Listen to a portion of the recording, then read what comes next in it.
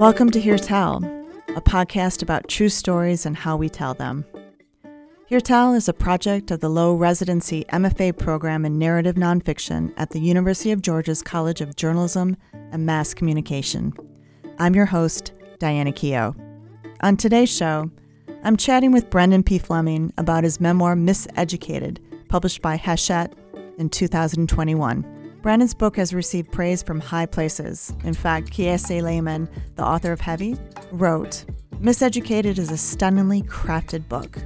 I learned how to learn and how to teach again in MisEducated. This is a breathtaking art and heart work." He's a renowned speaker, nationally acclaimed educator, and former debate coach at Harvard University. He founded the first Black Pipeline program called the Harvard Debate Council Diversity Project, and he is also the founder and CEO of Veritas School of Social Scientists in Atlanta. Brandon, great to see you. It's good to see you, my friend. How have you been? I've been well. It's been a very long time, so I've been looking forward to being able to talk to you and catch up. No, absolutely. So always good to talk to you, always good to catch up with you.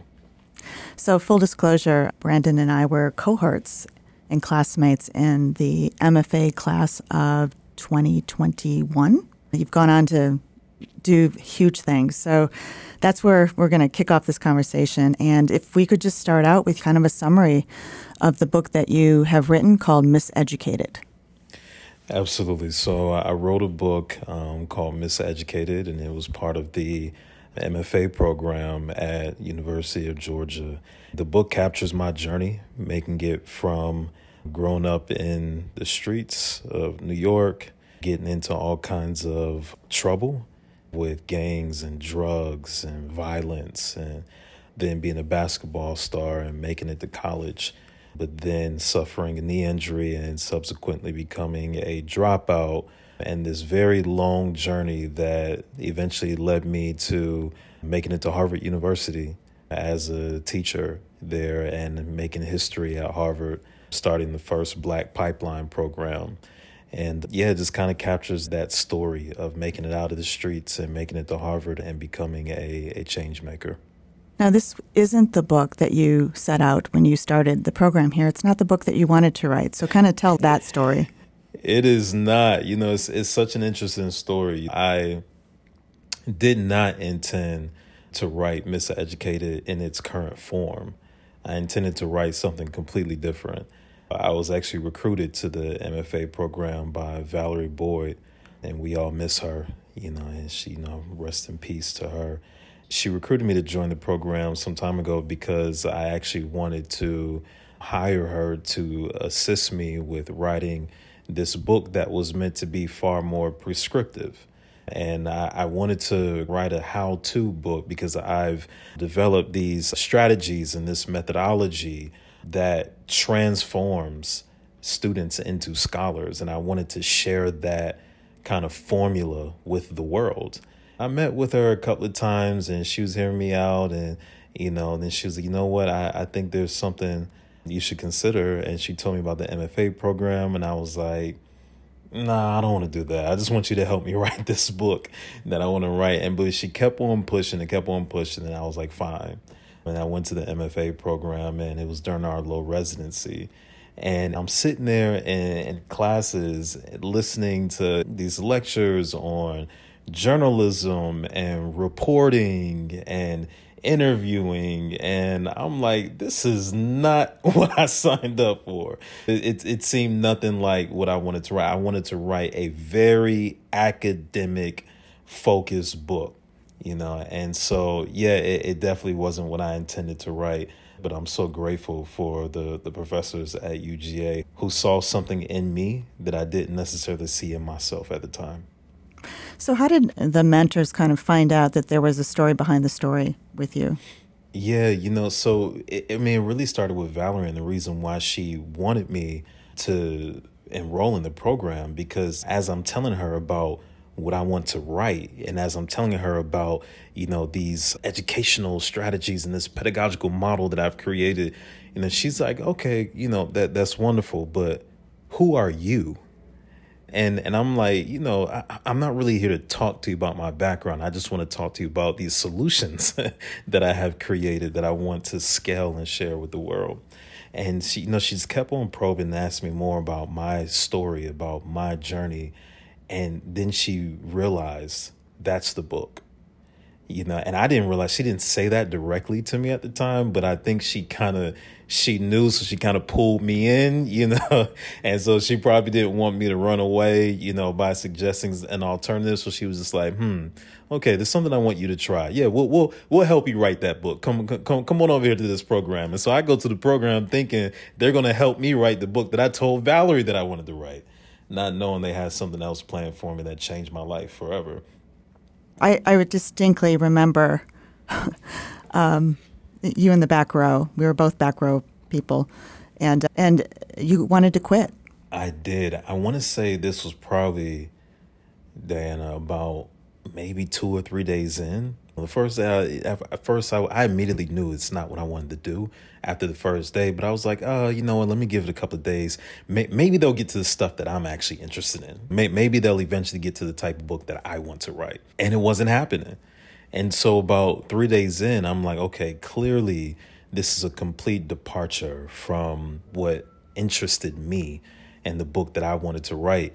And so I got up from that back row. And folks probably thought that I was going to no, we went on break. And that's when I realized, you know what? I'm out. I think I'm done. I have other things that I need to do. And so on my way out, Pat, she stopped me and she just asked if I was okay.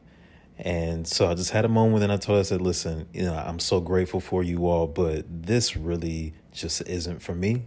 This isn't the type of book that I want to write, blah, blah, blah, whatever. And she says something to me that it was just one of the most profound moments I've ever had. She said, I just want you, she said, I get it, I understand, but I just want you to consider that great books aren't about problems. Great books are about people.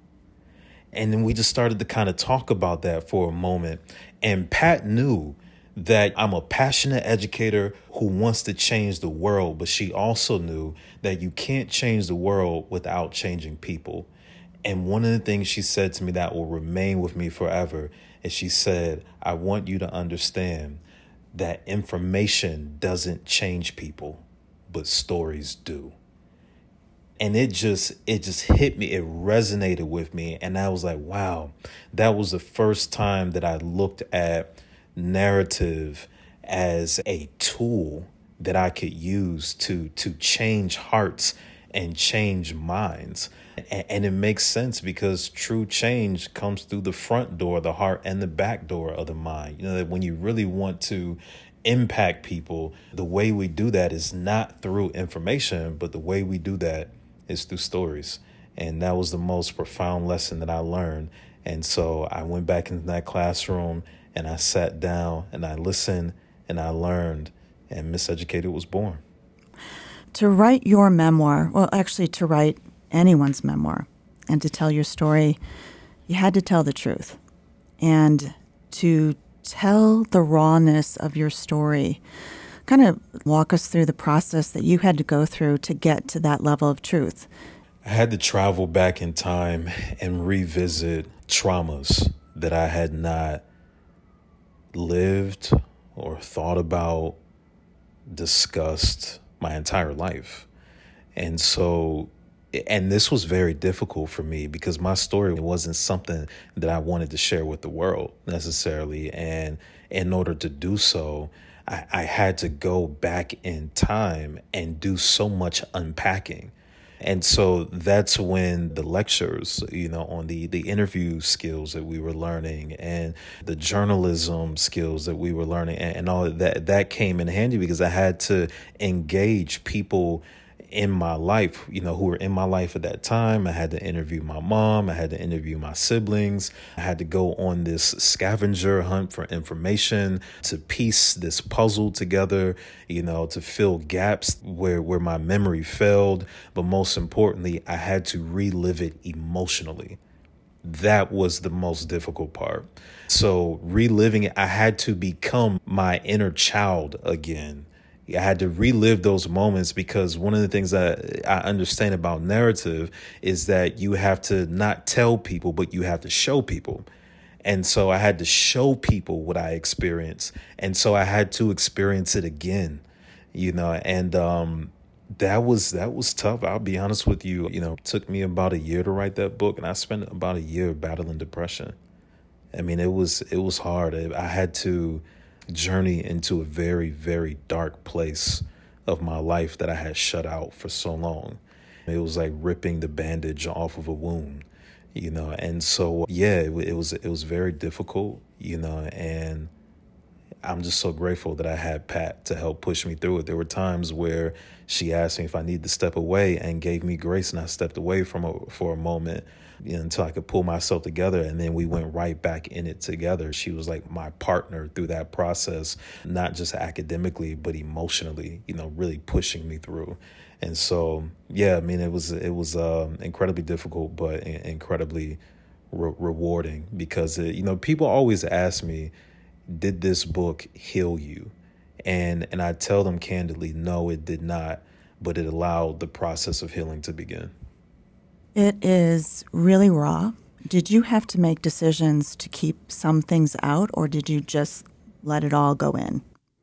So, part of the writing process, one of the things that I appreciate about Pat during that time is she relieved me of the pressure of feeling like I had to produce the perfect chapter, that I had to figure out all the answers in my first draft.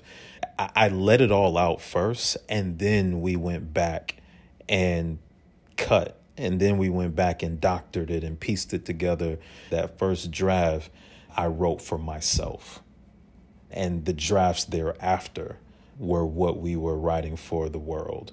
You've probably heard this, but the criticism of people in their 20s and 30s that are writing a memoir is that there hasn't been enough life lived for there to be enough look back, because what makes a memoir successful or even worth reading is that there's a lot of learning that went in. So how would you address critics that you in your late 20s at that point? Yeah, I think I just turned 30 actually. And who can really be the judge of that? No one can tell you when it is the appropriate time to tell your story. Only you can decide when it's time to tell your story. And regardless of how many lives you have lived, I mean, for me, it just so happened that I lived so many lives. By the time I turned 30 years old, I had a lot of stories to tell. But what if it was just one? That one life you've lived, that one story that you have could be so powerful because somebody needs to hear it. Somebody can relate to it. And while our experiences might be different, you and I may come from two completely different places, but what unites us is the fact that we both experience the same human emotions in different ways. But honestly, that's what we connect with. That's what we connect to. It creates a sense of empathy, and that empathy is truly what changes people, or at least postures them for change. And so for me, I mean, I knew I had several stories to tell, but for some person out there who may only have, one story to tell that one story. Tell that one story, because there is somebody out there in the world who needs to hear it. So you mentioned your mom and the people that you had to go back and talk to. It was a tough situation, and there's other people that are listening that have to, the people that they're writing about are still alive. And this was a really hard story, and your mom doesn't come out looking the best. How did you walk that really hard path to tell the story and actually deal with so many of the people in your life that are still alive and tell the story? Kind of walk us through that.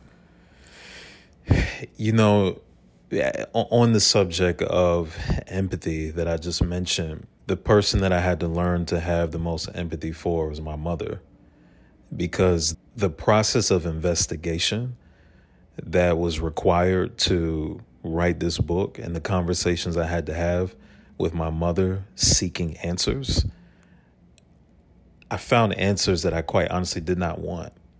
And it made me realize things that I did not want to realize, but I couldn't unknow them. And one of the things that I realized in that process was that everything as a child, seemingly everything bad that happened to me was a direct result of her incompetence, emotional incompetence, her choice in men in particular. The abuses I endured were a direct result in her poor choice in men. I struggled because I asked myself, why didn't my mother want better for me? But then on the other hand, I asked, why didn't she want better for her? Why didn't she want better for us as a family? The truth of the matter is, my mom was a victim of the same thing that I was a victim of: miseducation. It's a cycle. And the truth of the matter is, every single one of us are born into circumstances that we did not choose. It doesn't matter if you come from poverty. It doesn't matter if you come from privilege. We did not choose the families that we were born into. We did not choose the hand that was dealt to us. All we can do is do our best to play our cards and hope that it's going to turn out well. And that's what she did. And I realized, for myself, that I made so many mistakes because of the ways that my environment educated me or miseducated me. And the same was for her. And so along the process, of learning to give myself grace, I learned to give my mother grace as well. But yes, absolutely. I mean, she was definitely one of those characters in that story that was incredibly complex, that I had to learn how to navigate that relationship. Even my relationship with her now is different as a result of this book. And we're still just learning together. When I told my family I wanted to write this book and tell this story, they were like, okay, who's going to read it? And I was like, the world? And they were like, wait, what? Why do you want to tell people about this? So at first they didn't understand, but I had to help them understand, listen, this book is designed to make people talk, because we as a community cannot heal from the things that we are too afraid to confront. And so I told them, maybe, we can't go back and change things for us, but maybe us talking and us sharing this story with other people, maybe it can change something for someone else. And honestly, I think that's what gives it value. There's the difference between those of us who lose our minds and go crazy and those of us who have an impact in the world. A lot of times we've been through a lot of the same stuff, but those of us who have an impact in the world have somehow found a way to repurpose our pain. I honestly believe that, because when I think about my own journey, my own life, and when I was on the hospital bed after trying to commit suicide, it's because of pain. And I didn't know what to do with it. And it's not now that I live without pain, but now I found something to do with it. I found a way to repurpose that pain into something constructive that can potentially make somebody else's life better. And that gives my pain purpose, and that's what allows me to live with it.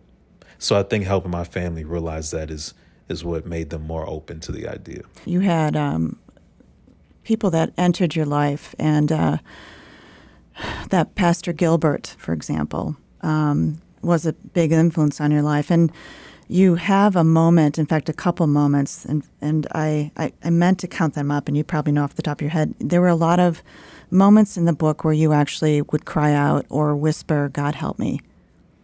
And there was one in particular with Pastor Gilbert in the church where it was almost like divine intervention. You had a choice to put that in there or not put it in there. And especially as you were steeped in, the Black church and the experience of how much the church meant and those people meant to you. To kind of walk me through the decision that you made to kind of display it or put that scene in the book that you did. The narrative in general is several ironies that coalesce into this success story. And each of those people who I encountered, those places that I ended up were very ironic. Who would think that this thugged out kid, would end up being significantly impacted by a preacher, one, and then two, would end up at an evangelical Christian school that was historically very racist, and that would be the place where my life was changed as a young, thugged out black kid. So many ironies, but it's meant to show people the beauty of serendipity, that everything happens exactly the way it's supposed to. And even the things that are disguised as failure and inopportune, and so for me, I had to tell that part of it because it was part of helping people understand all of the unexpected places and people who shaped me. Not only that pastor, but even the professor, who was a demure, older white woman who was able to reach this ghetto young black man. That's not how most people would write this story, but the reason why it's important is because it teaches us how to regard the people in our lives whom we are fortunate to meet, especially in a divisive culture that we live in today. Where I grew up being taught to hate white people. I grew up being told that white people were the devil. For me, my life being changed by not just one white person, but several white people throughout my life. It's God knowing exactly the type of person that I needed at different turning points of my life. And now I am a representation and an amalgamation of all of them. And so I just hope it shows people that, never to assume that because you come from a different background from someone, that they don't have something to teach you. The impact that you're having and this book is having, I just wanted you to kind of share with listeners how it's being received on the outside. Oh, yeah. It's the most beautiful thing I experience is, after speaking, when I come off the stage and I go and sign books and people come to me in tears because they were touched. That is the most beautiful feeling that I can't even articulate, to know that the pain I endured, not just going through those experiences, but writing about those experiences, that someone was able to benefit from it. It makes it all worth it. It makes it all worth it to know that there are things that people don't have the courage to talk about, but that I was somehow able to inspire them to tell their own story. And the way I describe it in the book is to sing their own song. Because our stories are beautiful, and our stories are not without pain, but it's because of the pain that we learn to sing our song and tell our story. And that's what makes the world such a beautiful place, because that's what allows us to connect and learn more about people for whom we are different. But the truth of the matter is, so many of us are dishonest about who we've been. And we don't understand the impact of that. There are so many young people out there right now who think that their failures and their inadequacies and their insufficiencies disqualify them from being something great. And the reason why is because those of us who have been just as inadequate, those of us who have been just as insufficient, are not being honest about the places we've been, the things we've done, the people we've hurt. And so as a result, they can't look at us and say, well, you know what? If he did the same things I did, but he still turned out this way, maybe there's hope for me too. That's what we're giving people when we tell our stories, not just of our successes, but when we are honest about our failures, we are giving people hope for what they have the potential to be. I mean, think about MLK and leaders like him who were incredibly inspirational, but incredibly flawed. But we don't typically have access to his humanity because we're not allowed to know that side of him. And so there's so many children who think they can never be an MLK because of the things they've done, not knowing that MLK did those things too. And so when they know that, then they're like, you know what? Maybe I can be him. You know, maybe I can be somebody at the top, because people at the top are not that different from me. I don't tell my students to be fearless. I don't like when people tell people to be fearless, because being fearless is not being human. I tell them to do it afraid. That's what we should do. We shouldn't say, oh, you know, I got to be fearless. No, it's okay for you to have fear, but do it afraid. Don't allow fear to impair you. Don't allow fear to stop you. Move forward and carry that fear and embrace that fear. And at some point it will leave, you know, but if we're all sitting around waiting to be fearless, you know, a lot of us won't move. And so, yeah, it took a lot of courage, and I did it. I did it while fearful. You know, I did it afraid. So, Brandon, what have you chosen to read for us today? So I am going to read an excerpt from what was the turning point of my life, or one of the many turning points in my life, when I encountered a professor in college who met me where I was, which then spurred my intellectual transformation.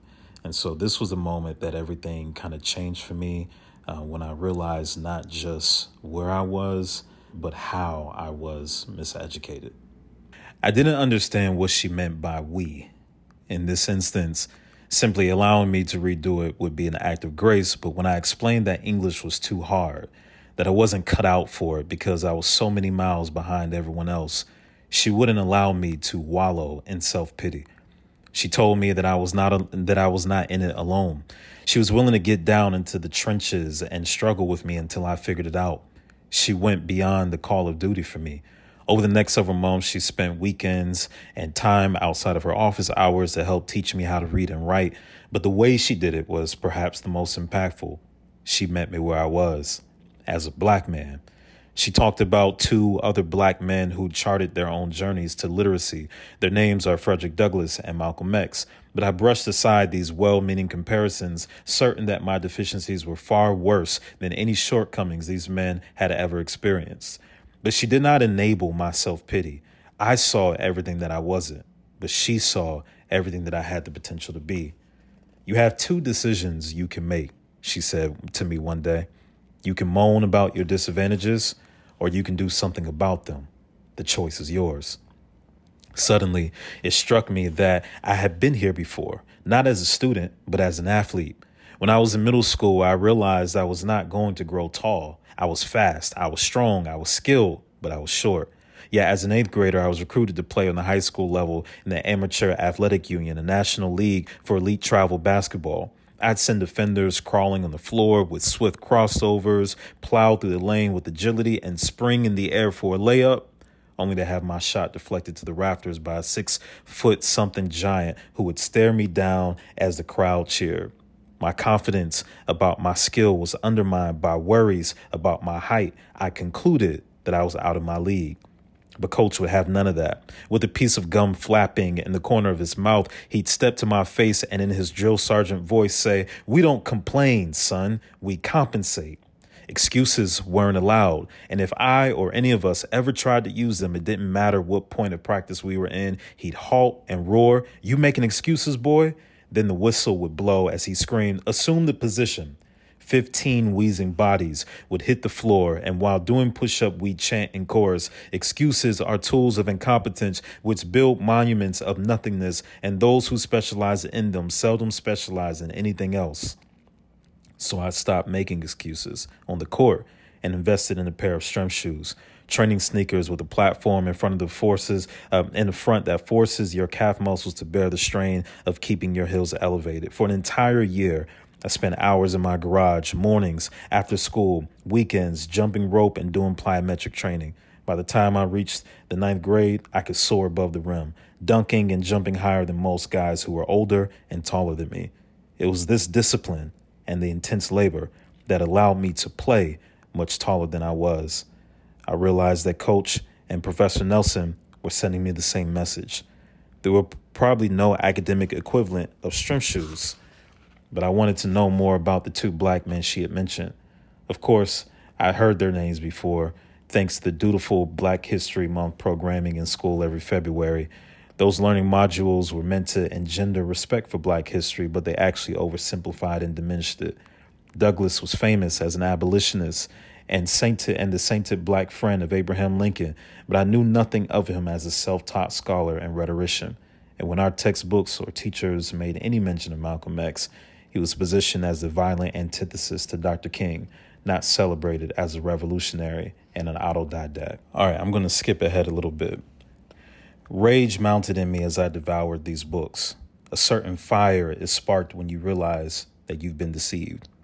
All my life, I believed that Black scholars didn't exist. Maybe they existed somewhere in the world, but not in mine. They weren't in my neighborhoods. They weren't on my television. They weren't in the textbooks that teachers wanted me to read. All I saw was Black gangsters and Black drug dealers and Black athletes, so that's what I wanted to be, because that's what I thought Black people did. Representation is a lens through which we aspire. I saw Allen Iverson with his cornrows and tattoos and urban swag, and I thought I could be him because he looked like me. Sure, I had heard that only 3 of every 10,000 high school players ever make it to the NBA, but representation impacted me more than probability. When I saw Allen Iverson, Stephon Marbury, and Vince Carter, I saw myself. And that was all that mattered for a kid who was learning how to dream. Why is it that basketball was all I ever wanted? It's because passion is born through exposure and affirmation. My mother had put a ball in my hands. She had showed me what to do with it. Then she told me that I was good. But what if someone had put a book in my hands instead of a ball? What if someone had showed me how to read and then told me that I was smart? What if that book had exposed me to something great about my people and my identity that I could be proud of? What if it had showed me that I was a part of a rich legacy of greatness? What if it exposed me to my heritage and native land in a way that did not depict Africa as the quintessence of poverty? What if it had showed me something about my culture that is inspiring, not injurious, and that did not pretend that Black history began with slavery, or that did not relegate Black achievement to a 400-year freedom struggle? As I kept on reading, I soon realized that history is told by the victor, told from the perspective of the person who wields the pen like a spoil of war, and the oppressed are left with a narrow study of their own defeat, left out of the story or indoctrinated with the fiction of inferiority. My life would have been completely different had I known these truths, but I knew them now, and I was ready to do the work of undoing my own miseducation. Brandon, thank you so much for just spending the time with Hear Tell and sharing your story with us. Of course. Thank you so much, my friend, for having me. I appreciate you, and I look forward to catching up with you again soon.